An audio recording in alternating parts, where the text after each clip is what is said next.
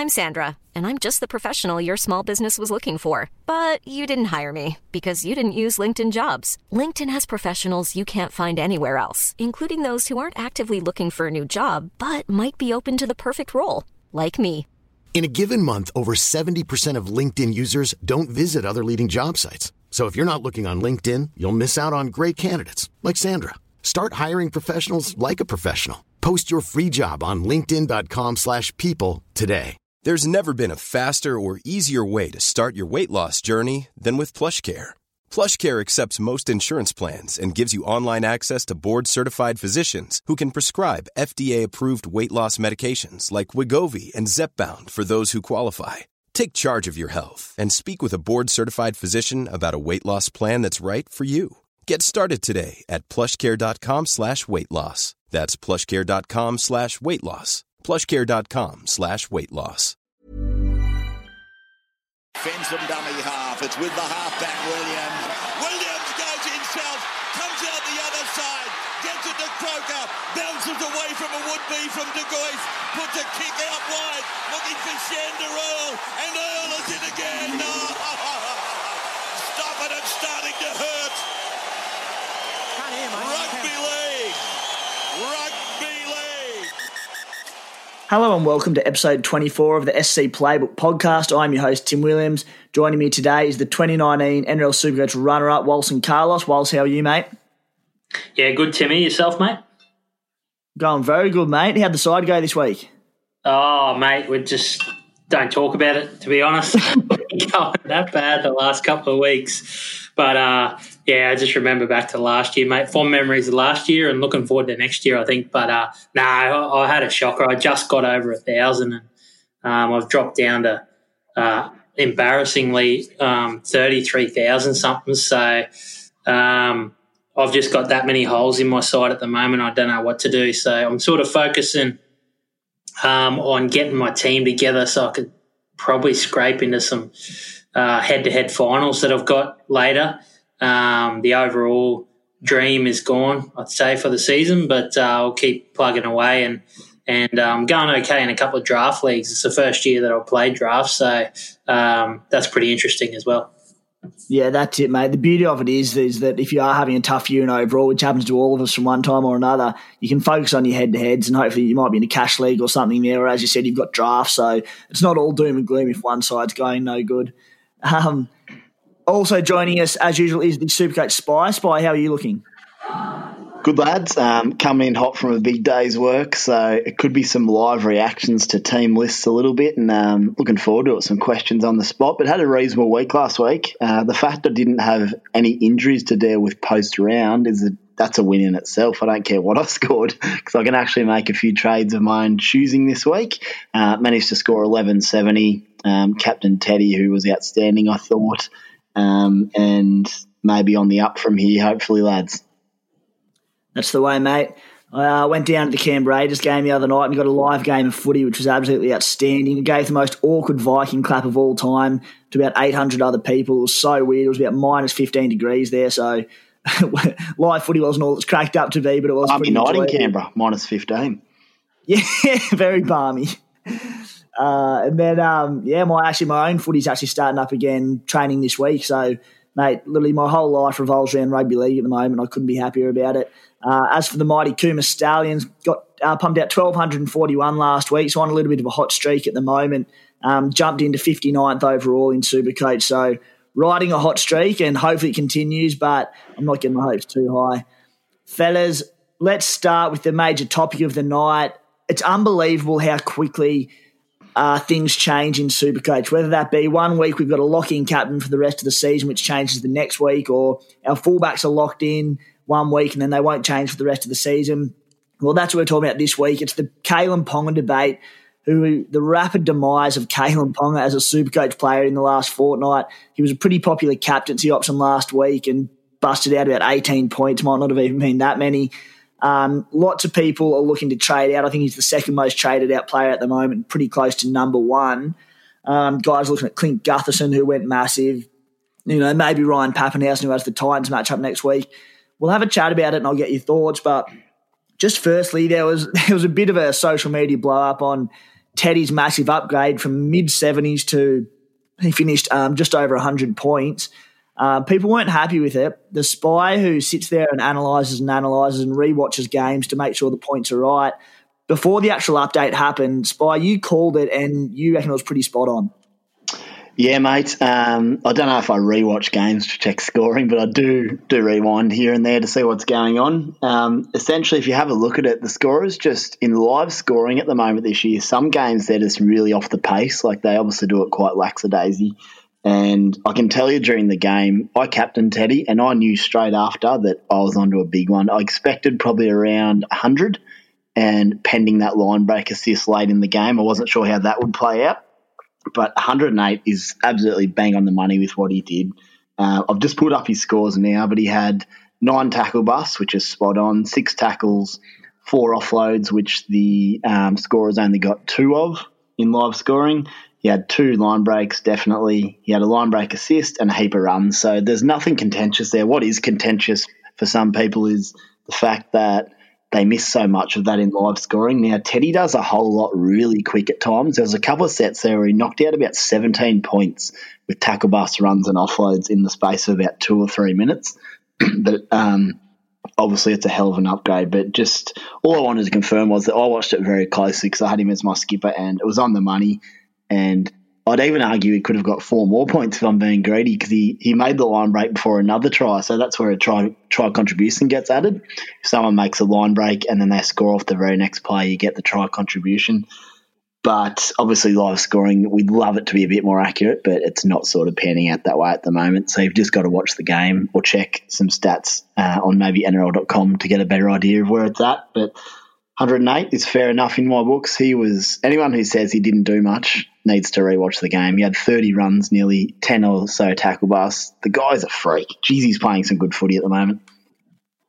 Yeah, that's a great shout there, mate. Good watch on there. And you're a Kalen Ponga owner. I think he's owned by about 38% of Supercoaches. You're holding or selling this week? I'm going to sell. I'm nervous about it, but what it allows me to do is really set up the rest of my side and get it to where it needs to be. And as we've discussed this year with so many trades, if Kalen looks anything like his normal self over the next couple of weeks, I'll bring him straight back in, hopefully at 100 to 150 grand discount on his current price. I'll be nervous watching him, that's for sure, because we know how good he is. And the heart and the head say that he can't stay down for too long because he's just too bloody good. But the role he's playing at the Knights at the moment, it's not great. And I will say, though, that Manly isn't a great team to score on at Brookvale at times. It was a little bit boggy as it can be on Sunday. And the edge defence gets up pretty quickly. So unless he's on, and it was just a dull affair. It was actually the one game of the weekend I just went, geez, this is a bit of a slugfest. I'm a little bit bored, which shocked me because I went up to the pub for it. I was pretty pumped. But it's just one of those games. Pretty hard to score him. But I'm selling him, lads. I'd be interested to see what your thoughts are. Who to, mate? I'm getting Mike Acevo in. I've spoken about him on the pod every week. And unfortunately, he's got 2 toughish rounds coming up. And I had a target on him for 2 rounds' time, but I simply have to get him now. He's just scored 145, so I don't want to pay another 130 grand for him in 2 weeks. So I'll get him in now for Ponga, make some cash in the downgrade, and then that allows me to get Angus Crichton in as well. So a couple of pretty nice trades, lads. Yeah, whilst I think you might have only got Ponga in a couple of weeks ago, so he hasn't been too kind to you. What are your thoughts? Are you holding or selling? Yeah, I mean, it really sums up this year. It's a really tough year because once I saw Ponga and what he did to Canberra, I thought he's just a must. But the way that he's gone since they've changed their game plan, he's playing predominantly on the right-hand side rather than on that left edge where he was so lethal against Canberra's right edge defence. And I think I've heard many people comment on it. I think Tamana Tahu said something on the Matty Johns show about it. Gus Gould in some commentary said something about it. And I saw Barry Toohey, who comments a lot on the Newcastle Knights team, say that he's allowed to go wherever he wants and it's just Kalen Ponga's choice. It's really hard to believe that given how stuck he is to the right-hand side after that game. But for whatever reason, whether it's him or whether it's the game plan, he's not getting utilised on that left-hand side, and that's basically killing his Supercoach scores and killing Bradman Best a little bit, to be honest. It's absolutely killing Bradman Best. Mate, are you holding on to him? No, absolutely not. So he's just going to bleed money. I see, particularly against Parramatta. People could say, well, he went well against Canberra, but Canberra have since dropped their right centre because they've had some problems with that right-hand edge. And, the next week, I think it was the next week or 2 weeks later, Gutho went and put a ton up against them as well. So fullbacks matching up okay against Canberra. Probably not now that they've fixed up that right edge with Curtis Scott on the bench. But I just think that that's probably flattered him a little bit. But in saying that, until I see them go back to using him on that left-hand side, I don't know if you can really trust him because he'll throw up a game like he did on the weekend. I don't think he's going to be that bad, but against Parramatta and Roosters, I wouldn't think that you're going to score many points against those teams. And if you do against Parramatta, it's going to be your left edge that probably scores some points because, you've got Wanga Blake. Ferguson's pretty good, but Wanga Blake's probably in a really good defensive team. He's probably the one that struggles a little bit rather than the other side where you got Jennings. So, yeah, I'd sell him. I'll probably sell Tedesco because I don't have Tedesco, but I'm paying $928,000 for Tedesco. Yeah. It's insane, but I can't not have him.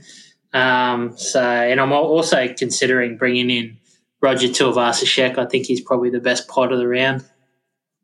Mate, your love for the Warriors. I love it.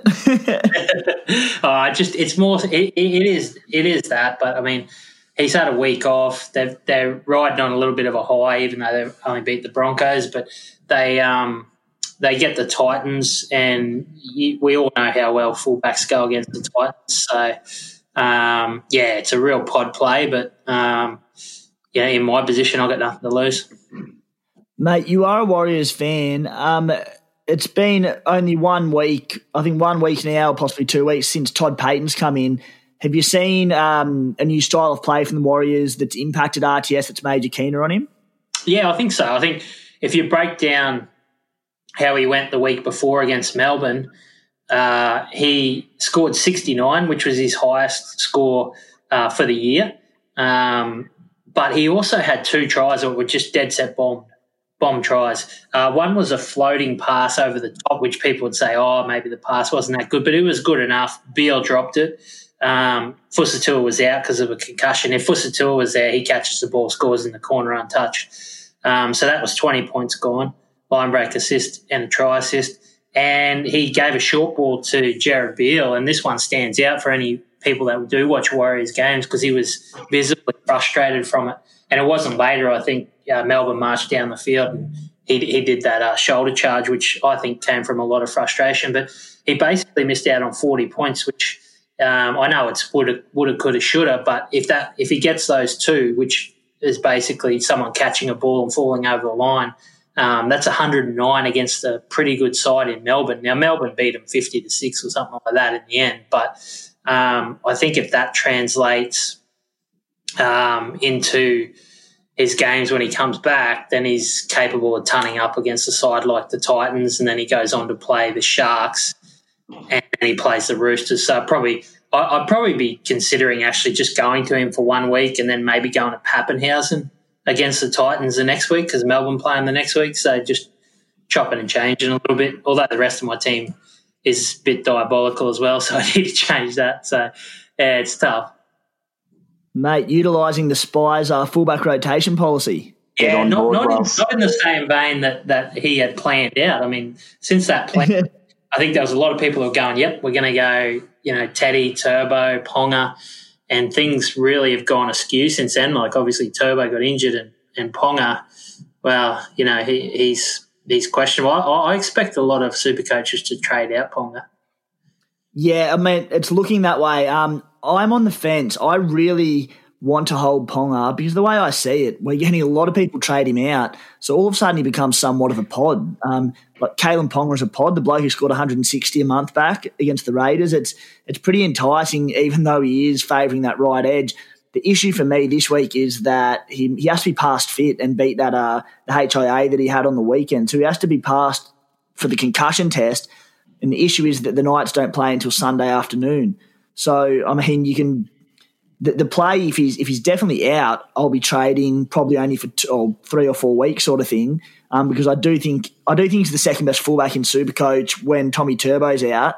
But look, if he is declared fit to play and we know it before sort of Thursday or even Friday, I'll be doing my best to hold. But there's an extremely strong case to be made to sell. But yeah, it'll be pending fitness for me. Well, the good thing about that, Timmy, is he's almost a straight swap to Gutho. I think it might be you might have to keep, say, $5 or $6 grand in the bank, but most people will be able to do that. But Gutho's 651 and some change, and Ponga's 645,500. They play each other. So, that's the great thing about Ponga is you can basically make that, 10 minutes before the game with that rolling lockout for Supercoach. And I think a lot of people will do it. I think they'll go to Gutho because when you look at Gutho's draw, yes, Newcastle probably isn't the greatest matchup, but his form since he come back from the COVID break, he's played he came back and played the Broncos, put 124 on them, and then he played 3 reasonably hard teams, Manly with Turbo, 51, the Panthers, who we've seen is definitely top 4 side, 50, and the Roosters, 59. Like, they're respectable enough scores. And then he's come up against Canberra's, right edge defence, 102 points. And then with Moses out, he's put 166 on the Cowboys. So he's going to have a negative break even for a couple of weeks with those scores. So it's probably the smart play to go to Gutho, to be honest, because you look at his draw coming up. He plays Newcastle, then he plays a depleted Manly now that they haven't got AFB. West Tigers depleted. They're starting to get injuries. They haven't got much depth. Bulldogs, Sharks, St. George doesn't play Melbourne until round 15. So he's definitely an interesting player to bring in at 4%. Mate, it's a really, really good shout because, as I said, I'm hesitant to trade Ponga, but we're waiting till that Sunday.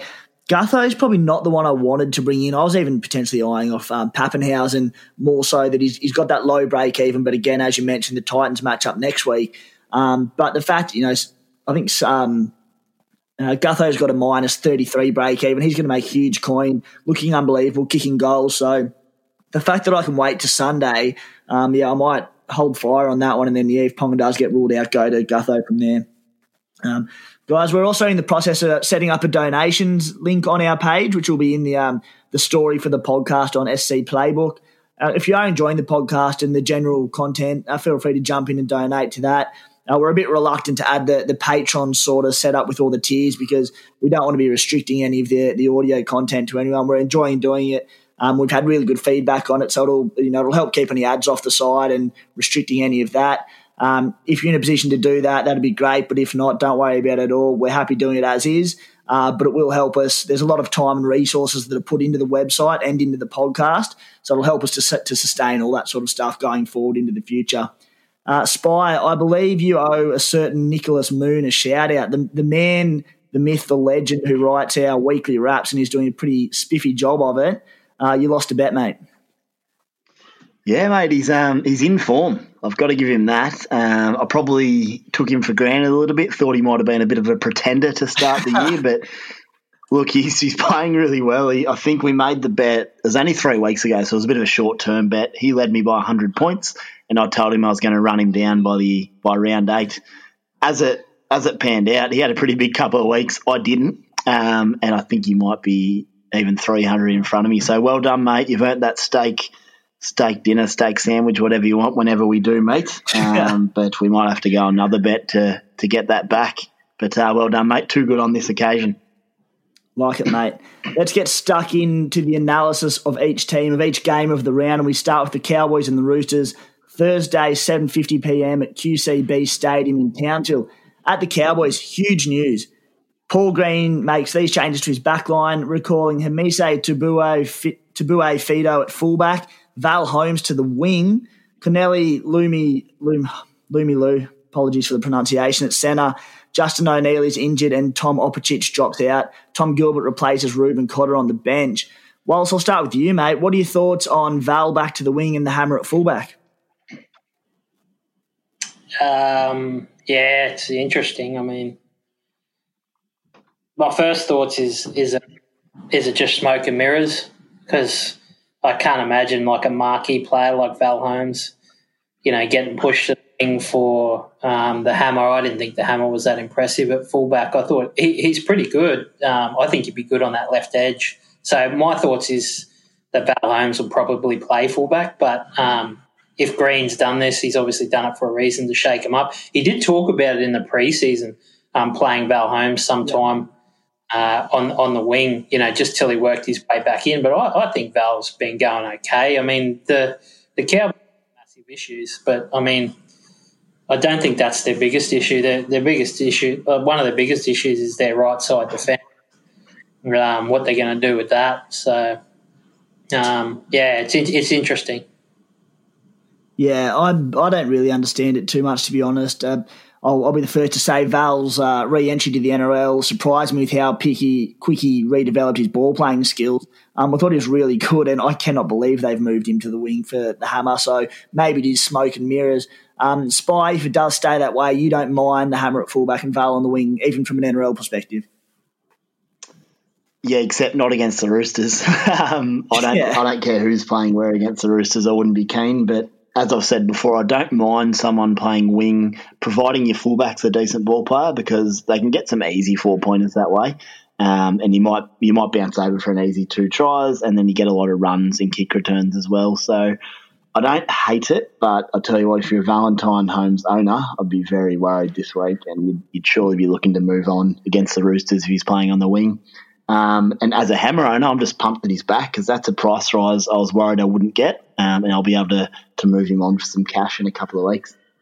Yeah, I'm a Hammer owner as well, and to see him get that price rise, even if he does move to the wing, just to make some sort of coin, is pretty relieving, so very happy about that. At the Roosters, winger Daniel Tupou and skipper Boyd Cordner are out. Cordner had a head knock, and that's more precaution, and they just don't see a need to risk him with the way they're playing at the moment. Ryan Hall starts on the wing, Mitch Orbison in the back row with Lachlan Lamb joining the bench. Daniel Tupou is a guy I've had eyed off so long to come into my team this week. I really, really wanted him into my side, and I think it might be a syndesmosis or one of those injuries, but he's out for a pretty lengthy stint. Spy, the Roosters are a team that I can see, with their run coming up, they've got an extremely easy next 4 or 5 weeks. There's pods everywhere, mate. Who's taking your attention? Mate, time to get on. I remember we spoke early in the season, and our comment every time was, look, the Roosters probably aren't super interesting. Supercoach-wise, they'll spread the love, all that sort of stuff. Now it's get as many as you can, because they are just playing so much better than I thought they would. The new rules just suit them down to the ground with their forwards and their good footwork and all the rest. For me, my buy of the week is honestly Angus Crichton. As long as that's pending not owning Teddy. If you own Teddy already, I think you should get on Crichton. Hopefully a lot of people ignore me, so he stays a decent pod, but his base is really good and his attacking outside is enormous, especially with the run the Roosters have and the combination he's forging with Teddy around the ruck. Teddy's playing a lot of first receiver at the moment, which he hasn't done previously, and he's skipping in and away and throwing really nice short balls across the face. I can see Crichton benefiting from that, so I can't wait to get him into my side, mate. Outside of that, take your pick. Any of the back line. Ryan Hall's a really good shout. He'll lock in for a while now. He's pretty cheap. He's got a good run. I don't think I can get him this week because Sivo would become too out of price, but he's probably someone I'll bring in next week, almost without a doubt, after watching him this week. But he looks good. Keary looks good with a little bit of risk, but he's playing some nice footy as usual. Flanagan, goal kicking. Takiaho got some good minutes. Nat Butcher definitely is a wait and see. He didn't go that well last week, but gee, it's stacked with some excitement, the old Chooks. Yeah, you can seriously make a case for just about their entire starting side. It's unbelievable. We had a good look at who would get the minutes with Victor Radley out. Takiaho, I think off the top of my head, played 65 minutes. They did have an extra sort of 4 or 5 minutes of extra time, but still good to see him play decent minutes. Nat Butcher played early 50s, solid for him if you look at him as a mid-range cow. Wilson, what are your thoughts on the Roosters? And I'll start by saying, I know we touched on it before, but there was a lot of questions on social media about, is James Tedesco an absolute must this week? Let's say people own Kalen Ponga because most of us do. Do you just have to go to James Tedesco and find a way to make it happen, or is there an alternative option to that? It really depends on the makeup of your side. I mean, but I wouldn't normally say this because by my calculations, the way this year's gone, and if you're buying him in at 930,000, he's got to average 108 for the rest of the year to be valued. Now, it's not that sounds insane, but it's not within the realms of possibility that you could do that. But also the fact that you can also captain him's got to be taken into account as well, because if you captain someone, you get double their points, so it's obviously worth a lot more to you. I think long story short, he is. You have to bring him in. So, and particularly if you're playing in leagues and things like that. The player that I'm really interested in is Ryan Hall, but it's going to be interesting to see the way that they line up, the Roosters, and the way they play. They like to hit the left side a lot. There's a bit of mail around that Brett Morris will move from right wing to left wing to play outside his brother. So that would mean that a lot of they'll set up to a right-hand post, goal post, and then hit the left side all day long, which they basically did against the Broncos and racked up a good score. They're not a side like it appears that the Knights against Manly, we'll talk about them a bit more, were setting up for things in future down the track, which I think they're sort of probably getting a bit cute, but they got away with the game. But the Roosters, from what I've seen, aren't necessarily doing that after they've come back from the COVID break. They're just trying to bank the points wherever they can. So I wouldn't be surprised if they go out there and just try and put on a clinic and expose that right-hand side defence of the Cowboys. But, yeah, Ryan Hall is one to consider. Obviously, Brett Morris, Josh Morris, anyone but Manu in the back line, basically. I'm not a big fan of Keary. Flanagan, I think, is a good prospect given he's going to kick a lot of goals. And like you said, TKO. It'll interest me where if actually Mitch Orbison plays left or right, left second row, because he's not suited to it. He's, when I think of Mitch Orbison, I think he's basically a middle or right hand side player. So I wouldn't be surprised to see Nat Butcher line up on the left edge and Mitch Orbison to play in the middle. So keep an eye out for that. Yeah, and I suppose the other option is, correct me if I'm wrong, but I think Angus Crichton at the Bunnies and even a bit at the Roosters when he got there Boyd Cordner was out, he played on the left a lot. I think that the right's been a change that's come along as a result of having Boyd Cordner on that left edge.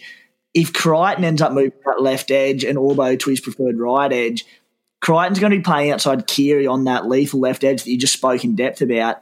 Mate, I think huge. Exactly, huge. And you know what, Timmy, I know you're keen on him too, but that, to me, that makes Keary a realistic prospect too, because he's got that. And not to say Boyd Cordner's not a good hole runner, but he's not as dynamic as Angus Crichton, I don't think. So if he does move onto that left edge, even for one game, it probably it would make me think that Keary's going to go pretty well against the Cows. Yeah. My one issue with Crichton, Takiaho and Butcher is that we've seen Trent Robinson in the past, particularly in the last couple of years, he's been happy to rest his stars in the back end of the year. I know we're not quite there yet, but the Roosters are looking pretty comfortable. They're winning games with ease. When they get out some big leads over the next month, and they will, I can see these guys getting early showers, and Angus Crichton is the main one there who could, having played 80 minutes week in, week out. The only thing is, I mean, if the Roosters are putting on points and they're up by 30 and he gets an early shower, let's hope he's jarred a bit of an attacking stat. So I wouldn't be put off by the decision to trade him in, but it is something to consider. Friday, 6 p.m. at Seabus Super Stadium on the Gold Coast, Titans versus Warriors. Lads, we'll get through this one pretty quick. At the Titans, Corey Thompson returns to fullback with Jermaine Spry to debut. That one's been a long time coming. A lot of hype about this young fella. He's on the wing, and Tyrone Roberts is out after playing fullback last week. Sam Stone is called up in the back row with Beau Firma, a very popular cheapie this week, switching to centre. Make of that what you will. Tyrone Peachy moves to the bench. Aaron Clark starts at hooker for Mitch Rain, who's out with an ankle injury. Fair bit going on at the Titans. Look, Mo Fodawaker's ticking along really well. I think he played 65 minutes on the weekend. Points per minute was down a little bit, but still looking good. The only one I want to hear here, guys, is Spy. What are your thoughts on Beau Firma as a buy this week? He played bloody well last week. I guess if you need a cash cow and there's not a lot else doing, then you could grab him because looks like he might have cemented a place in the side, and he's probably sure to make you a bit of cash at some stage. So I don't hate it if you need a cash cow. Yeah, I just think wait till next week, unless you desperately need the cash this week. We see these Titans 17s each week. They chop and change something chronic. We've already seen him debut last week and play 80 minutes. You know, Kevin Proctor's going to come back into that rotation pretty soon. He's now playing centre. Just wait till next week if you can, because he could be out of the 17 next week. Who knows? Yeah, I wouldn't touch it, Timmy. I'd go nowhere near that. Yeah. Over at the Warriors. I guess the thing just quickly is, so if you need a forward cash cow, then this week, in order to get to someone like a Crichton or a Tedesco, and you've got to take a punt on someone, he's better than obviously a lot of blokes, so you can take the risk, but knowing he may drop out. Yeah, the only one I'd want to be taking that punt on to free up cash if you had to do it was if it meant getting Tedesco, and in which case, all right, go for it. But otherwise, playing with fire. Roger Tuivasa-Sheck returns from a one-game suspension at fullback. Peter Hiku shifts to centre and Jared Beale out. Chanel Harris-Tavita starts at 5'8" for Cody Nikorima, who is out with a head knock. Jazz Tavanga is back from injury on the bench. Massive news because of Tohu Harris. Carl Lawton has been named at lock. Tohu Harris in the second row in a swap from where each played last week. I'll just get your quick thoughts here. We have spoken about the Warriors a little bit, but we'll go to you, Walson. Tohu Harris is just playing like a machine at the moment, and more so his Supercoach output in big minutes.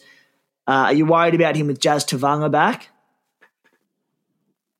Yeah, I think everyone is. I mean, or anyone who's got him, it's only like 2 or 3% that have got him, and congratulations. There probably hasn't been a year in the last 3 or 4 years that I've played where I haven't had Tohu at some stage. I generally try to start with him, but this year I didn't start with him. So, but some people did, and it's really paid off for him. It's going to be interesting because I think he's actually played that role really well, and I think that suits his game even more so than being an edge back role, which is a very good one. So, yeah, I mean, they're really looking at their roster. They got Ben Murdoch-Masila to come in next year who'll play on an edge, and then they've got Eliesa Katoa to come back. I imagine they'll be the two edge players, and I'm not sure everyone fits into that side. And we know Jazz Tabung is a good player, but he's not that strong a defender because he tackles low. He does a lot of tackles, but he tackles low, which is probably not that effective. So, yeah, I mean, the relevant Supercoach players, I think RTS is a really good pod for those people that want to go left field, even if it's just for a week. And I think Chanel Harris-Tavita, the way he played last week, looks pretty good. But you've got to temper it because they did play against the Broncos, and the Broncos are going ordinary at the moment. Yeah, mate, just quickly on Tohu, the issue is probably not that he loses minutes. We still think he'll play 80 minutes, but we think his work rate won't lose minutes. Yeah. Just the work rate drops. Just the work rate, Timmy. So, I mean, if you go back, like he's a player that it's a different economy now, like with the Supercoach scoring, but he's a player that could average, 60 to 65 as a back rower. So he was up there with the elite back rowers, or just below those top back rowers. But in saying that, the Warriors haven't had that much attack in them this year, although the 2 games with Peyton, I know people say the Melbourne game maybe not as much, but they bombed a fair few tries, and they do look like they're going to open them up a little bit. The biggest test will be when RTS comes back against the Titans on a dry track at Seabus Super Stadium on Friday night. So very interesting game for fans of both those teams. Yep. Rabbitohs v Tigers, Friday, 7:55 p.m. at the Rabbitohs. Braden Burns is out due to a knee injury, which looked pretty nasty on the weekend, I believe, that season, but don't quote me on it. Bailey Sirenin returns from a minor back complaint and will come off the bench for the Bunnies. Spy, who do you dislike at the Rabbitohs? I'm still a little bit dislike on Latrell. I watched him on the weekend, pretty nervous as a non-owner against the Bulldogs. He got in a bit of space a few times, but he's just not getting the ball enough to be a real threat to be an elite centre in your side, in your Supercoach team. I'll still be a little bit nervous watching him each week, but I'm very happy that I didn't choose to own him at this stage. Outside of that, probably nothing major outside of Damien Cook and Cam Murray. Cook's playing some better footy. He's probably looking a little bit better by the week. So he's one to keep an eye on, and you could get back onto him if you wanted to upgrade one of Coruscant or maybe one of the other boys. And Cam Murray, I'll be interested in your thoughts, Tim. Just can't quite get the minutes, can he, at the moment? He had a try assist on the weekend, which propped him up, but he's still only just going okay. Yeah, he played an extra 4 or 5 minutes up to 63 minutes on the weekend, Cam Murray. Look, any other year he'd still be a keeper and a genuine gun, but unless he's playing 70-plus minutes, at the moment he needs an attacking stat and a major one at that to match the elite second-row forwards, your McInnes's, your Madisons, your Taumalolos.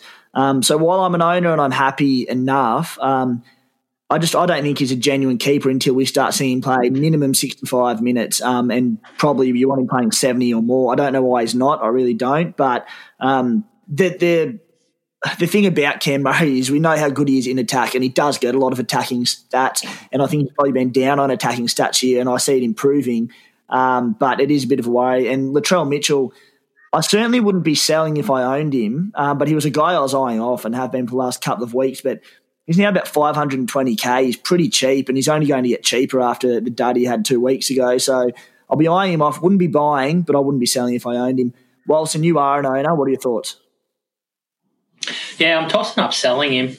Someone like RTS or Gutho or something like that. But yeah, he's a hard one, Latrell. I mean, he's got points in him, but he doesn't have that goal kicking as well. And like the Spy said, he's not really that active. He can score a lot of points with minimal touches. He's always been a player like that. But I think he'll come good. Souths are a team that are just sort of biding time at the moment. They're a funny sort of side like that. I don't know what they're coming on the ladder, maybe around that 8th position. But they're a side that you feel like if they get hot at the right end of the season, they could do something because they've got a pretty decent side.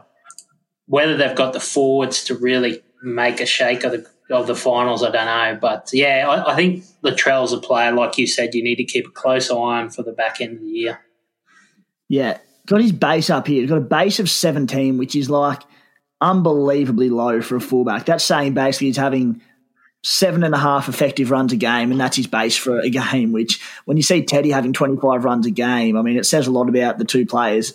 I will say this. If you watch him play, Timmy, like he's one of those, like you used to have Matty Bowen and like Pappenhausen probably has every right to do it. They're that light that they need to dish off to the bigger wingers. So the wingers will stay back and they'll play with 3 players back, and then the fullback will get it, and then they'll dish off to a winger. The reason they do that is because if you've got a really light fullback like a Matty Bowen or a Pappenhausen, they just get driven back 5 or 10 minutes. And we saw it happen to Pappenhausen a couple of times against the Roosters. He'd make some good yards, he'd run hard, and then he'd just get lifted and get driven back. So Latrell Mitchell does it, but it makes no sense. It's just lazy, really. Well, it looks lazy because he's the type of bloke that'll run up and he'll break 3 or 4 tackles every time he runs, but he just doesn't have that cardio at the moment to sustain it, I think. Yeah, exactly right, mate. He has a break-even of 130, so if you do own and you're looking to sell, I think it has to be this week, because after this week he drops well below 500K, barring an enormous score, in which case you don't have your value in him. He's not that bad, so you probably don't want to sell, but there's still enough value in him that if you do want to sell, I'd be doing it this week. At the Tigers, Michael Cheekham moves to centre for the suspended Joey Leilua. Chris Lawrence is called up onto the bench. Moses Mbai, Luciano Leilua, Sam McIntyre have all been named but are in a little bit of doubt. I'll start with you, Spy. A little bit going on at the Tigers. What do you reckon there? Yeah, pretty big raps on Adam Dewey. He's playing some nice footy, and he goal kicked last week, which is huge for Supercoach purposes. I don't know if it's just because Moses Mbai was sort of carrying a niggle, a bit of an injury, but gee, I don't mind him as an option in the centres if you want to go that way. Nofaluma, I really hope drops in price sooner rather than later. I was tossing up between him and Sevo this week, but for an extra $100,000 or $100,000 less, I'm going to go with Sevo. But gee, it'd be nice if we could punch out a couple of 35-40s for the rest of us, non-owners. Outside of that, I brought in Tommy Talau last week. He scored another try. I quite like him as a winger. He's a good, strong runner. Quite a young fella, so he's a good cash cow, although I don't know what he's worth now. Maybe it's a little bit too late. And for Luciano Leilua owners like myself, a couple of weeks ago at half-time, he'd basically done nothing in a match. I think it was on a Sunday night, and I was already looking for the trade button for next week. But he came out in the second half, and they changed their game plan slightly to get him running a lot more short balls, which led to more runs, tackle busts and offloads. And then last week I thought he played really well again before getting KO'd by Appy falling in that tackle when he was on track for 60-odd without any attacking stats really. So I'm glad to see him named because I want to hold on to him. I had a choice between selling Jai Arrow or Luciano this week, but for the price Luciano is now at, it doesn't make sense to sell him for mine. So I'm going to hold on to him and hope he can find some combination, which he looks to be developing, and maybe punch out some nice scores.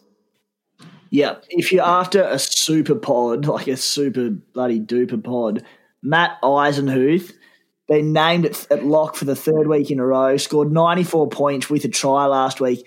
He's owned by less than 1% of Supercoaches for good reason. 67 in base last week, played 74 minutes, so basically the Alex Twal role. It'd take a ballsy Supercoach to jump on at $490K with the instability over his job security, but that's 3 weeks in a row he's played over 60 minutes, so he looks like there's a bit of faith from Madge Maguire there. Wilson, what are your thoughts on Matty Eisenhuth and sort of the rest of the Tigers lineup? Yeah, I really like Matty Eisenhuth. The problem, I looked at him really closely, but the thing was he's probably not going to get the minutes. That score on the weekend is obviously he had the try, but his base was really good. But, McIntyre got knocked out and then Leilua got knocked out. Yeah. Yeah, that's 2 forwards in the back row. So I think you got to be wary of that. But if you grabbed him, I think you can lock him in for 55 to 70 a week, which is probably, he'll probably see value. What's he cost at the moment? He's under 500,000. But yeah, he's $490, so he's not cheap. No, he's not cheap, but he's gonna. If you buy him at that, he's gonna produce value for you. I think so. I think I worked out he'd have to get 57 a week to see value. So I think he'll do there and thereabouts, but there's more enticing options. Like you want to try and get to Crichton and you want to try and get to McInnes, I think, in that back row. Lads, just be wary. I'm just on Twitter now, and NRL Physio is reporting this afternoon that 12 may actually be back as early as next week, so that takes Eisenhuth out of the equation if that's he's normally on the money, Physio. Yeah. Put a line through him. You mentioned Tommy Talau, but negative 31 break even. He's now 269K. But if you do need a cheapie in the back line, he looks pretty short of a spot there. So you could do worse than picking up him this week. Is a bit of a cash grab. Sharks Panthers 3 p.m. on Saturday at Netstrata Jubilee Stadium. The Sharkies have hit form, thank God, because I have a few of them in my side. Matty Moylan is out with a hamstring injury. Shock horror. Josh Dugan moves to fullback, Bryson Goodwin to centre. Ronaldo Mulitalo is back from injury on the wing. Sorry, we're doing this podcast a bit earlier this week, so a few of the team decisions are a bit of a shock. So what's happened? Yeah, poor old Bryson Goodwin gone. Sione Katoa's kept his spot. Bryson Goodwin's gone to centre. Sione Katoa is still on the wing. It'll be interesting to see if he plays on the left or the right, because if he plays on the left and he's not on SJ's wing, that is a hammer blow for him. Andrew Fafita has again been named to start, despite reverting back to the bench on game day in recent weeks. Lads, I've played Blake Brayley the last 2 weeks, and he's looking exceptional. He's really come along as a footballer. He's looking more and more confident each week as a number 9 at NRL level. He's starting to run it. The couple of nice little matchups the Sharks have had have made it a bit easier for him to do that. I'll shoot over to you, Wilson. Anything you like at the Sharks? I'm interested in Josh Dugan, whether he's got the cardio to hold up at fullback, but he's a pretty good player, Josh Dugan, when he's fit. The problem with him is it's a bit like Moylan. He gets injured so much, but it's really going to affect the Sharks because they were playing this pattern of play where Moylan would get in there at first receiver, and it really opened up Chad Townsend and Sean Johnson's game. So this is a real litmus test for them because they've won the games that they should have, and now they play a red-hot Panthers side. Bryson Goodwin's a good player. He's I think he banged out 350s in a row, but they're all on the back of tries. He's not as quick as he used to be, and he doesn't have the tackle break ability that he used to be, but he's one that you'd look at in the draft leagues. I know, Timmy, have you still got Jesse Ramian? I do.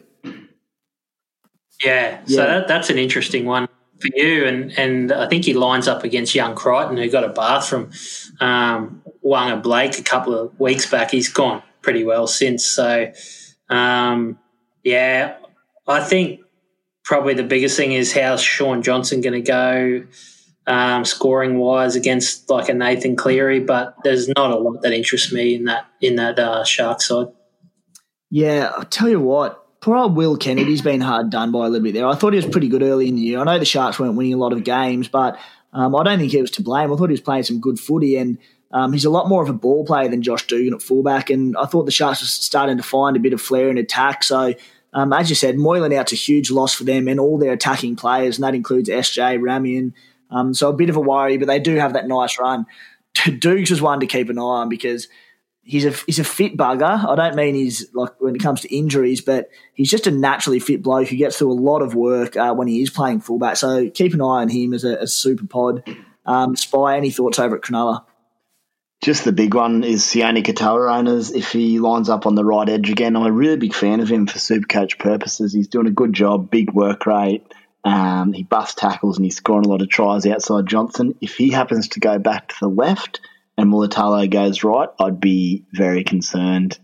You don't want that to happen for mine. And just on Sean, I'd cash, but I guess you'll let it go this weekend because depending on his break even, I don't know what it is. But if he goes left, he's not going to get the same quality of service, and he'll have less runs, I think, as well, because a lot of their footy comes just down the right-hand side.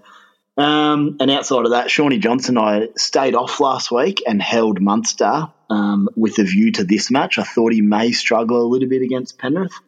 He also may kill it. It's hard to tell with Shawnee, but he's playing some nice footy, but I still think his floor could be quite low. So interesting watch for me there. I personally was hoping he goes pretty low, but then obviously our man Tim's got him and he's up into 58. So for that reason, SJ can have a blinder for you, mate.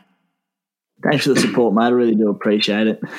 At Penrith, Brian To'o is out with an ankle injury. Dean Vare is back at centre and Brent Naden shifts to the wing. The Penrith lineup's been pretty solid this year. It hasn't chopped and changed too much outside of the little odd injury here and there. Their Supercoach output isn't changing. They're still winning games. So, I mean, there's not too much to add from recent weeks. The only thing I will add is that they do have a nice draw of Cronulla, the Cowboys, the Titans coming up in the next few weeks. So it probably does make them all a little bit more appealing. We saw Jerome Luai outdo Nathan Cleary there on the weekend by quite significantly. A lot of people who held Jerome Luai, I'm one of them, very happy about it. He's got that dual half 5'8" status and will now get a few more cash rises before being upgraded. Whilst anything to add at Penrith? No, I mean, it shapes well for them. They're shaping up really well, the Panthers, so it's hard to fault them. It's a bit like Parramatta and the Roosters. Like they just look like the hot teams at the moment. I know the Roosters got rolled by the Storm, but they're just playing fast, aggressive footy, and I think you've got to get Cleary in. If you haven't got Cleary, which I haven't either, but I think you got to get Cleary in as soon as you can, particularly with the run they're about to go on. And when I say run, I mean the run for the rest of the year. They've got an unbelievably good draw. So they would have to fall in a massive hole or have some serious injuries to key position players to not finish in the top four. Yeah, they're playing some serious footy, and now as far as Supercoach investments go, there's plenty of good options there with that run. The Broncos take on the Bulldogs Saturday 5:30 at Suncorp Stadium. Who knows what this is going to throw up? I have got no idea what's going on at the Broncos. I don't think anyone does, to be fair. Anthony Seibold has named the same 17 as last week with a slight forward reshuffle. Tavita Pangai Jr. moves to prop, Tommy Flegler to the bench, and Corey Oates to starting second row. Katoni Staggs nears return from a hamstring injury and has been named in reserves. Lads, we won't spend too much time on the Broncos. Paddy Carrigan, who I was reluctant to play last week but had to put him in my front row, played, I think, almost his biggest minutes of the year, got through a mountain of tackles, 75-odd points, nearly all in base, so he's a big one. And whilst TPJ moving to the front row, do you own him? Yeah, no, I don't own him.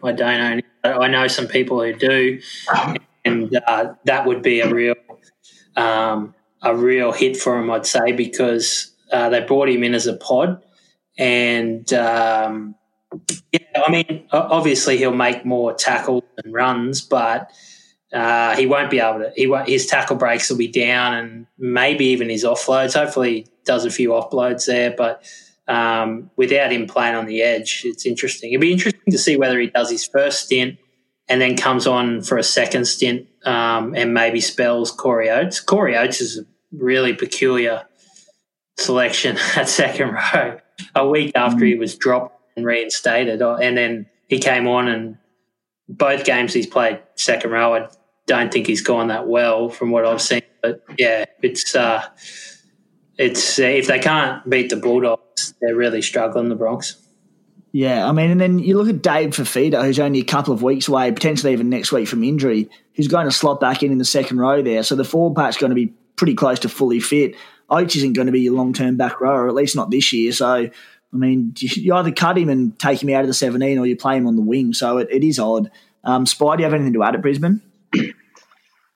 All I'll say is, looking at that lineup, I wouldn't be shocked at all to see a heap of changes come hour before kickoff when they announce the proper teams. Anything could happen there. Katoni Staggs on the extended bench. That's exciting. I want to see him back playing because he's such a good young player.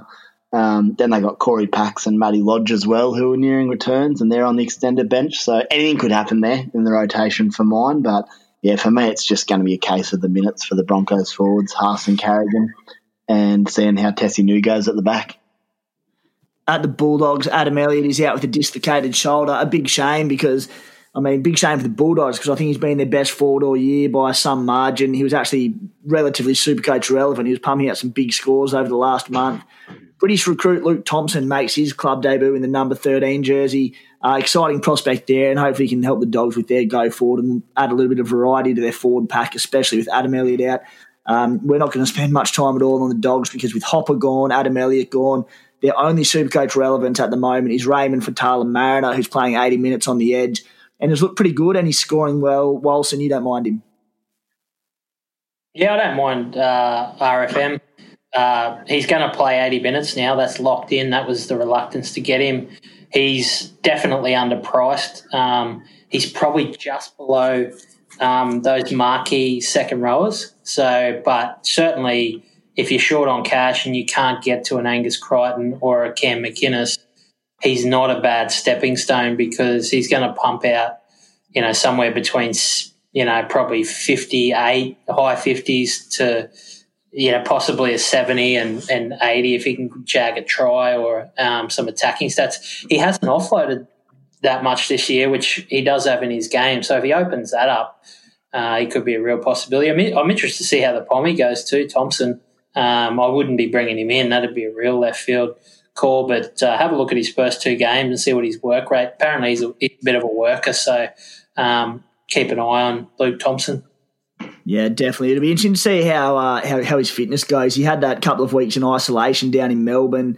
He would have had the isolation over in England with how tough they were doing it over there. So if he comes back and plays decent minutes and he's got that typical Pommy motor on him, he'll be a very interesting one going forward. And hopefully a good signing for the Dogs, which I'm sure he will be, because there's not many Pommy forwards who don't do well over here. On to the next game. It'll be a blockbuster if the Raiders can find a bit of form. Raiders versus Storm, 7:35 p.m. at GAO Stadium in the nation's capital. Another night game. It is going to be freezing down there. Geez, it was fresh last week. The Storm are coming down from the sunny coast, I think it is, so a nice little weather change for them, or not so nice. Big things going on at the Raiders. Their forward pack is depleted. Sia Soliola and Emre Gula are out long-term. Dynamis Louis back at starting prop alongside Josh Papali and Kai O'Donnell, who debuts off the bench. Joe Tappaney starts at lock after being benched last week. Ryan Sutton reverts back to the Pine. He played really, really well last week. Jordan Rapana takes Curtis Scott based on the interchange bench. Hudson Young looks locked into 80 minutes now. He's a guy that I probably don't need him that much because my back row is looking all right, but I like Hudson Young as a buy this week. He'll be playing big minutes. He's got some attack in him. Don't mind him at all. If you've got Joe Tappaney, I think he's a sell. And the really interesting one here is Josh Papali, who, with all these middle forwards going down injured, he's set for big minutes. Ricky Stewart always eases Papali into the season. He tries to savour him for the back end of the year for the big minutes in the run to the finals. I think he's going to have to do that a little bit earlier this year, which means I think Josh Papali, I'm going to give him a week and have a look at his minutes, but I think he's a massive buy. What do you reckon, Spy? Yeah, I'm always a fan of Papali, especially moving forward, as you said, as the year goes on. And with injuries happening, possibly plays extra minutes, and I still think he may have to offload a little bit more moving forward. So he's definitely a candidate for anyone's side. Yeah. Over at the Storm, Marion Seve replaces Suliasi Vunivalu, who's out with a hamstring injury. That's on the wing. Riley Jacks has been named to start in the halves with Cam Smith at hooker and Brandon Smith on the bench. That's an interesting one there as well. I thought they might have stuck with Smith at halfback. Walsh, what do you reckon over at Melbourne? Much interest there? Oh, just interested in number 19, Cameron Munster. Hello, Cameron. Oh, missed that one. I know the Spy is very interesting because he kept him, but I saw you fall off your chair there, mate. But I thought an interview with Cam Munster on one of those Fox shows where he said he could be 4 to 6 weeks away. So I don't know if he's just foxing a little bit, but for him to be named in the reserves probably tells you he's not too far away.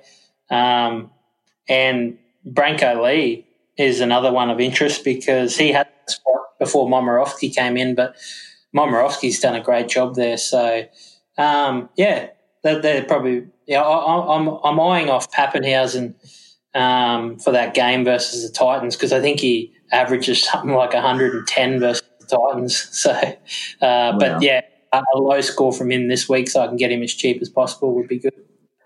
Yeah, there's a lot of questions about Brandon Smith that we've had as well, and I mean I think people would probably expect him to get named to start. It wouldn't shock me to see that change come game day, but I just think there's too much uncertainty around Brandon Smith. We know his upside if he does play big minutes, and Bellamy's hinted, I think, this week at playing bigger minutes because he's earned it over all this time. But, I mean, the mere fact that he's been named at 14 there's just too much of a risk for me. Other bit of interest was in Tom Eisenhuth, who's had a good couple of weeks, but again, with injuries there, Cam Munster, who could come back in, which had made bigger minutes for Brandon Smith, I think there's just too much risk there, so probably one to avoid. Looks like a bit of a trap. Knights v Eels, Sunday, 4:05 p.m. at McDonald Jones Stadium in the Hunter. At the night, Edric Lee is out. Tex Hoy starts in his place. Sione Matautia is out due to a head knock suffered against Manly, with Aiden Guerra starting in the back row. Stafford Toa and Brodie Jones join the interchange. Connor Watson named at 21. Draft players, get on your free agents list and pick up Connor Watson. I mean, we've spoken about Kalen Ponga. We've spoken about Bradman and Best. Kurt Mann continues to get it done. I think Kurt Mann is nearing his peak. I don't think he's a top 4 centre wing at the end of the year because I don't think he has the ceiling. So he's a guy that I'll be looking to move on, but probably don't have the luxury of doing it this week. But he's at over 500K. You can turn him into someone like David Nofaluma for not too much of a price. Spy, anything to add there at the Knights?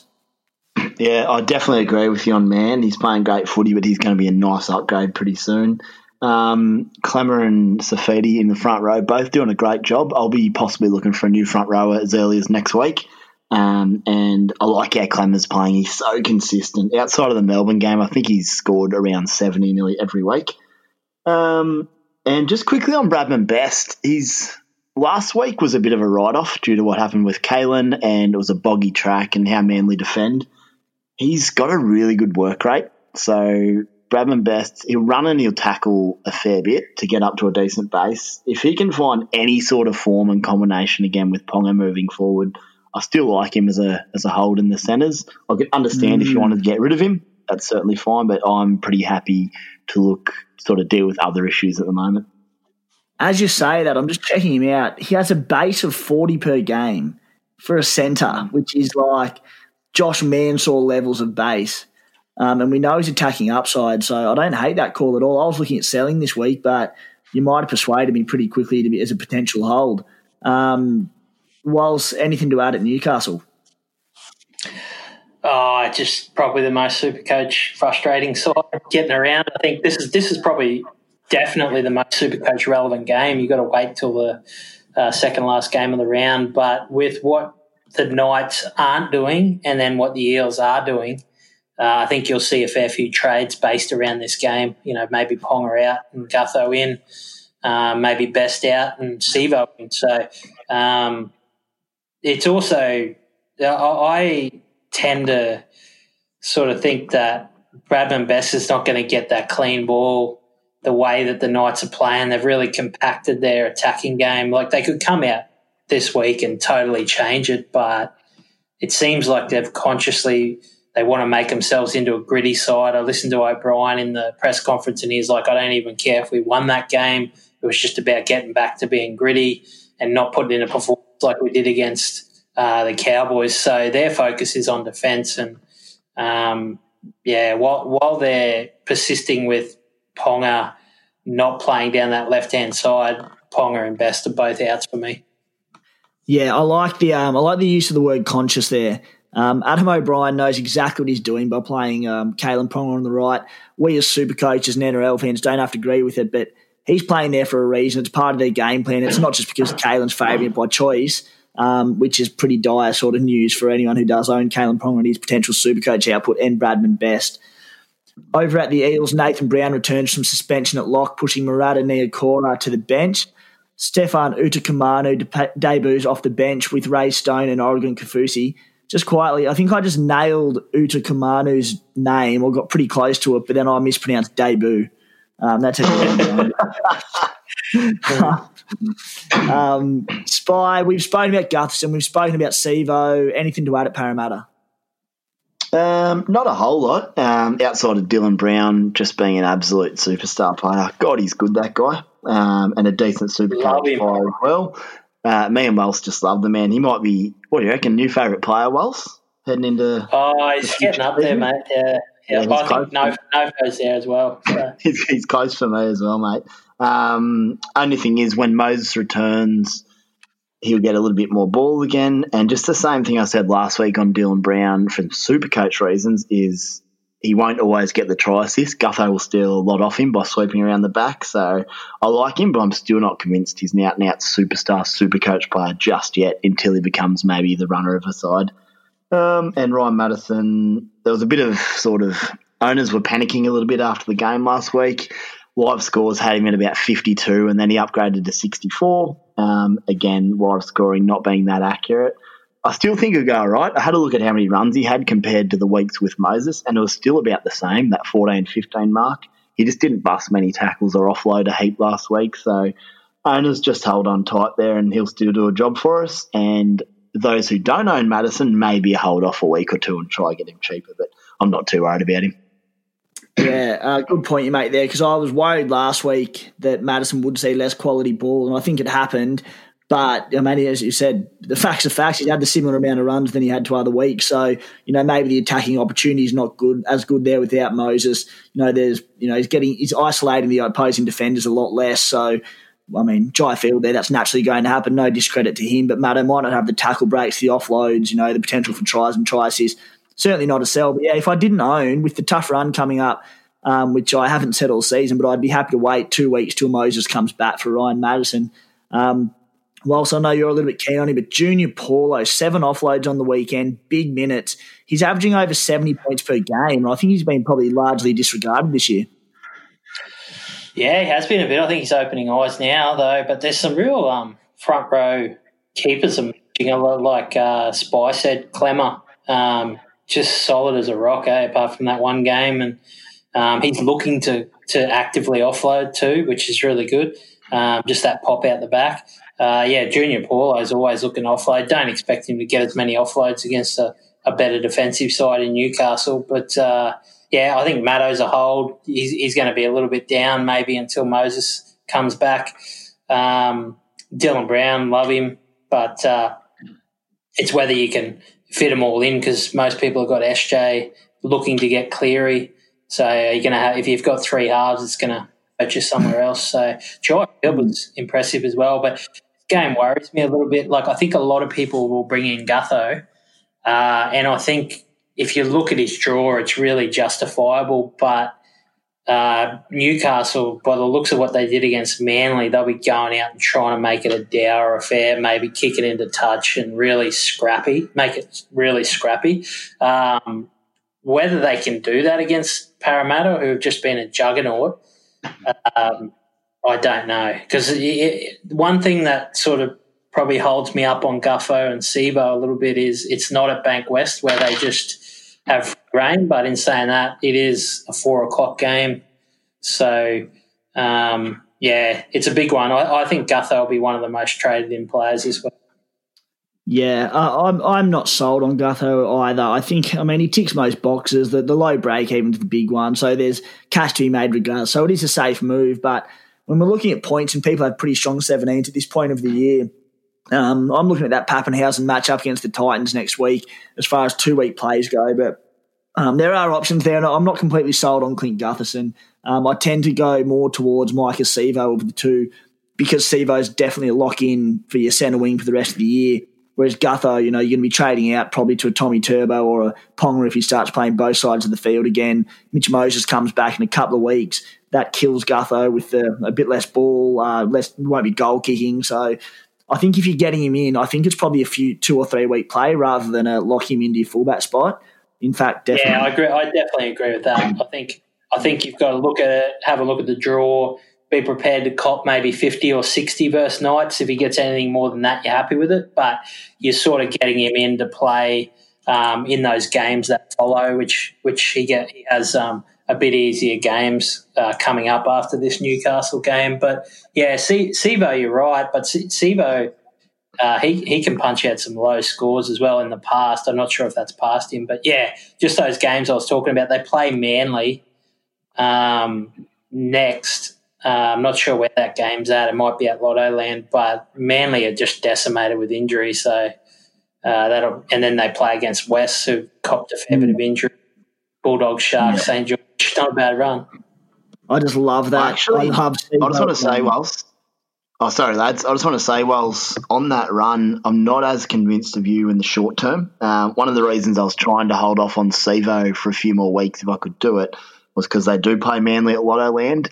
Do Manly turn that into a down matchup? Potentially they do. And then the Tigers are starting to play a bit better footy.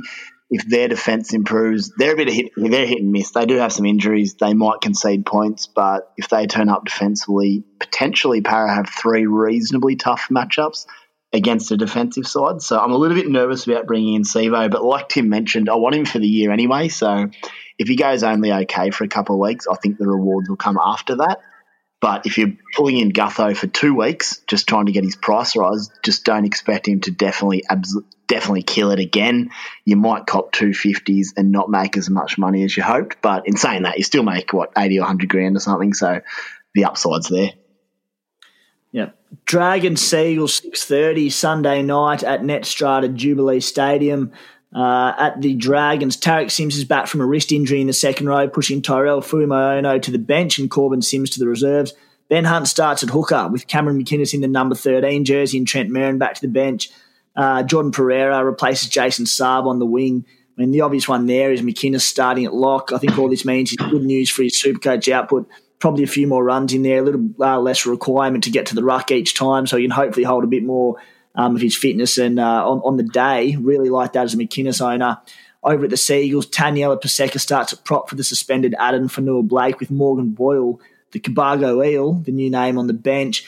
Lads, we'll get through this game quickly because there's not much happening at the Dragons, not a lot happening at the Manly Seagulls either. But the one at Manly is Marty Tapau, who's about 410K. He had that 9 or 10-point game a couple of weeks ago where I think he must have been injured. He's really cheap. He's a proven gun of Supercoach. He'll step up his minutes, you'd have to think, with Fanua-Blake out. Spy, he's got to be an option, doesn't he? Yeah, I actually forgot about his low week when he got hurt. I was going to little look after this, and at his price, he could be a huge option, I agree. Wilson? Yeah, I mean, I didn't think of it until, with AFB being out. It'd be interesting to see whether AFB gets I heard some comments from Volandis, and they were pretty dirty on the way he carried on and some of those derogatory comments he made. So I don't know if they've got any avenue to extend his suspension, but that's a massive loss for Manly. And even Supercoach, how dirty would you be if you brought him in and then, after the game, you lose 16 points on him? I know what he said's more important and all that, but he's sitting there with 68 points and then he gets sent off after the game's finished. You'd be filthy. You'd be dirty because, I'd say a fair few people would have brought him in after that 143, and I was tempted to bring him in, but I had cold feet at the end, so I didn't. But Marty Tapau, it's a fair shout. You're getting him fairly cheap. It'll be interesting to see what the minutes rotation is. I think Sean Kepi's another interesting one there. Cade Cust is another one to keep an eye out for, particularly for draft league players. He's not named to start, but don't be surprised if he starts because he offered way more than Lachlan Croker did. Yeah, he looked the goods, didn't he? Lads, let's get on to the trade moves for the week. Spy, what are you eyeing off? Yes, I've got Ponga going to Sevo at this stage, barring a late change of heart to another centre, but I think I'll just lock him in for the year and keep him. And the other one, I totally forget. I've got my app open at the moment. Oh, Angus Crichton, I've spoken about him. So I'm going to go Jai Arrow, who I love as a player, but he's just not getting the minutes, and it's so hard to watch when he's off the field. So him up to Angus Crichton makes me bloody happy. Yeah. Walsh, what are you looking at? I'm going to bring Teddy in, and that pretty much makes my bust you for 3 weeks. Yeah, might bust my team up for my second trade in, but I'll get rid of Ponga and bring in Teddy, and I might get rid of Bradman Best and through Jules bring RTS in, I think. Yeah. Yeah, nice. And lads, surely it's just Teddy skipper. Straight up skipper. Yeah. Barring injury or something catastrophic for owners and captains, he could be enormous. What do you think he'll get this week? Whilst you're the captaincy guru, what's Teddy going to get Thursday night versus the Cows? Thursday night's normally stickers, but in Queensland, mind you. Yeah, it's in Queensland, so it'll be dry. But what I'm a little bit wary of, not wary enough to not put the captain on him, I reckon he'll be one of the highest percentage captain you've ever seen this week, Teddy. But so if you've got the balls to sort of go someone else and it plays off, I guess some people will vice captain him if they've got a team that's conducive to using the loophole. But I'm wary of how the Cowboys took Ponga out of the game, punching the ball into touch. So just be aware of that, but it's pretty hard to keep Teddy out of the game. Yeah. So 211. Is that what you think? Oh, sorry. Yeah, prediction, I'd say I think he'll get 130. Beautiful. Yeah, I'll take it. Go 150. And I mean, the only thing to add to that is some people, because he has spiraled so far out of range price-wise, Teddy, there will be a handful of people who don't own him, which means, you have the chance to jump up on them so quickly. So that's something to consider. Lads, we'll jump into a couple of quick questions, then we'll wrap it up. We've been dribbling for a while. Nothing new for us. Connor Fordry, with Manly now relying more on their forward pack to create opportunities with Turbo and AFB out, how do you think the likes of Tapau and Gerbo will perform, i.e. minutes, attacking prowess? Wilson? Minutes, definitely. Attacking prowess, I'm 100% sure. So, yeah, Tapau's been very quiet this year, so whether he gets offload out and that, then in saying that, you get marked up more, don't you? So, the same question could be asked of with Turbo out with DCE, and these last 2 weeks he's been really good, but, whether they can sustain that, they're decimated with injury, Manly. Yeah. The thing with Manly and with Tommy Turbo out in there, when Tommy Turbo's there, they'll play laterally quicker than most sides because Tommy Turbo is so damn good. So you see sides like, a Bulldogs outfit who played laterally and spread it wide early and they haven't earned the right to go forward. Then they spread it wide and it just achieves nothing. Manly do that and get Turbo on the 3-man, so 3-on-3 with the opposition, and he just skins them, whether it's running over the top of them or through them or whatever. They can afford to do it. Now that Tommy's not there, I think there is a case to say that they will play through the middle more, which, and they might look for that second phase play through Marty Tapau and encourage him to offload a little bit more, which he has been doing. It's just a thought. I may be wrong, but I think they will because I don't think they're as good laterally as they are. Well, of course they're not with Turbo there, but they lose a lot. They're going to have to do something, and Jake's going to get more meaningless runs. Like on the weekend, that game, he just took so many meaningless runs. That's their game plan and that to hold up the defence and bring him out of the line and then play behind him. But his play the ball's not that quick. If you had someone like Cam Murray doing it and then they could play the next play and then push it wide after a defence has come up to anticipate the passing behind, then it'd probably work. But Jake's not that quick on the play the ball, So Spy, Callan asks, Taumalolo or Angus Crichton? It's a good one. I think, depending where you're ranked, actually, either way, I'd have a crack at Crichton with their upcoming draw. He could have some monster tons coming up potentially. If you're down in the ranks, it gives you a chance for a bit of a pod play there as well against Taumalolo. Obviously, it'd be great if you get both in, but yeah, I like Crichton as a bit of a pod move, mate. Yeah, like it. If you're up top and consolidating, I think Lolo is probably the safer play at risk of him going big. But if you're chasing a few ranks, Angus Crichton at the ownership's a good one. One here from Squeak Scolari. What's the better trade? Luciano Leilua and Cohen Hess out for Cam McInnes and Beau Firma, or George Williams and Jerome Luai out for Sean Johnson and Tex Hoy? What do you reckon, Spy? What was the second option, sorry, there? George Williams and Jerome Luai out, SJ and Tex Hoy in. Yeah, I wouldn't want to be getting rid of Jerome Luai at this stage. He's playing some good footy, good run to come. George Williams, on the other hand, has a tough few weeks coming up, so it's a bit hard, but I'd be choosing the first one in that instance. Okay. Ben asks, Jermaine Tanua-Brown to Marty Tapau and Flanagan. Oh, so that's the first part. Tanua-Brown to Tapau and then Flanagan or SJ. I love part two of that question. I really do. Walson, I'll go to you. JTB to Tapau, that looks pretty nice, doesn't it? Yeah, that's solid. What was the second one? Flanagan or SJ? Oh, okay. Yeah, that's tough. Yeah, I think if you can get over the hump of the Panthers, the Sharks have a pretty good run. Pretty good draw still. There's still some pretty decent games. So it'd be tempting to go SJ, but, yeah, the Roosters with Flanagan and his goal kicking, and he's only going to integrate more into the attack. You've got to remember it's his first year and he's way out in front of the top point scorer. So if he starts getting a few attacking stats like backing up tries and, try assists and line break assists and that, he could really be a top scorer in this league for Supercoach. Yeah. We'll wrap it up with one for both of you from Carla Jane Chudley. She asks, still have 12 on my bench due to other pressing issues. I have Haas and Carrigan. Which front row forward to get? She says, thinking Clemmer or Paulo. I'll extend that and I'll say, if you can get one front rower in this week to partner Payne Haas, it's tough because there's a lot that are quite similar. Who is it for you, Spy?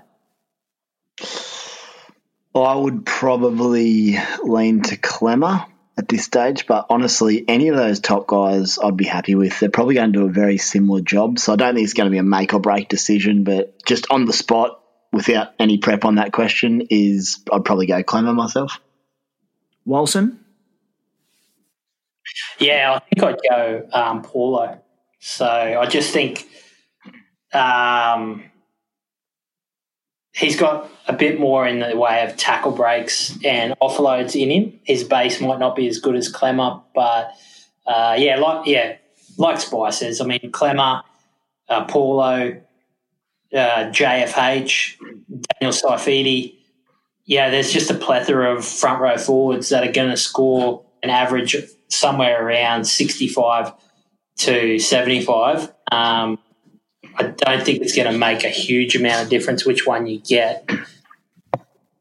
Yeah. And I'll just add that with the news that Twell might be back next week, you're probably better off holding if you've got some other trades you can make.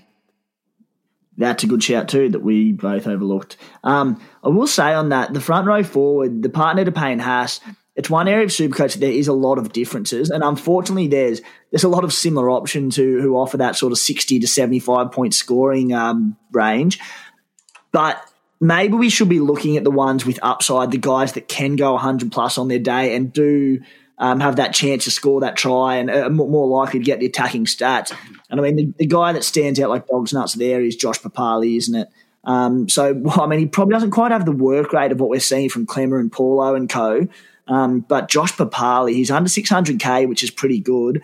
I do like him, but at the prices, I think Marty Tapau, I've talked myself into him through this podcast, so yeah, I think he's the one. Yeah, I like that at the price, absolutely.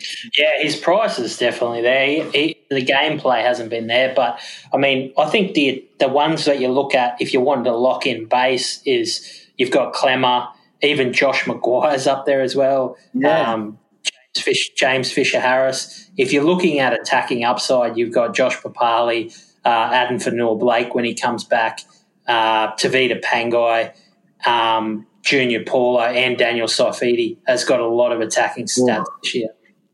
There's some serious options there. Lad, big effort as usual. Thank you, Wilson. Hey, thanks, boys. Enjoyed it. Cheers, Spite. Thanks, boys. Good chatting. All right. Thanks for tuning in, guys. We'll talk to you next week. Even when we're on a budget, we still deserve nice things. Quince is a place to scoop up stunning high-end goods for 50 to 80% less than similar brands. They have buttery soft cashmere sweaters starting at $50, luxurious Italian leather bags, and so much more. Plus, Quince only works with factories that use safe, ethical, and responsible manufacturing. Get the high-end goods you'll love without the high price tag with Quince. Go to quince.com/style for free shipping and 365-day returns. Mom deserves the best, and there's no better place to shop for Mother's Day than Whole Foods Market. They're your destination for unbeatable savings, from premium gifts to show-stopping flowers and irresistible desserts. Start by saving 33% with Prime on all body care and candles. Then get a 15-stem bunch of tulips for just $9.99 each with Prime. Round out Mom's menu with festive rosé, irresistible berry chantilly cake, and more special treats. Come celebrate Mother's Day at Whole Foods Market.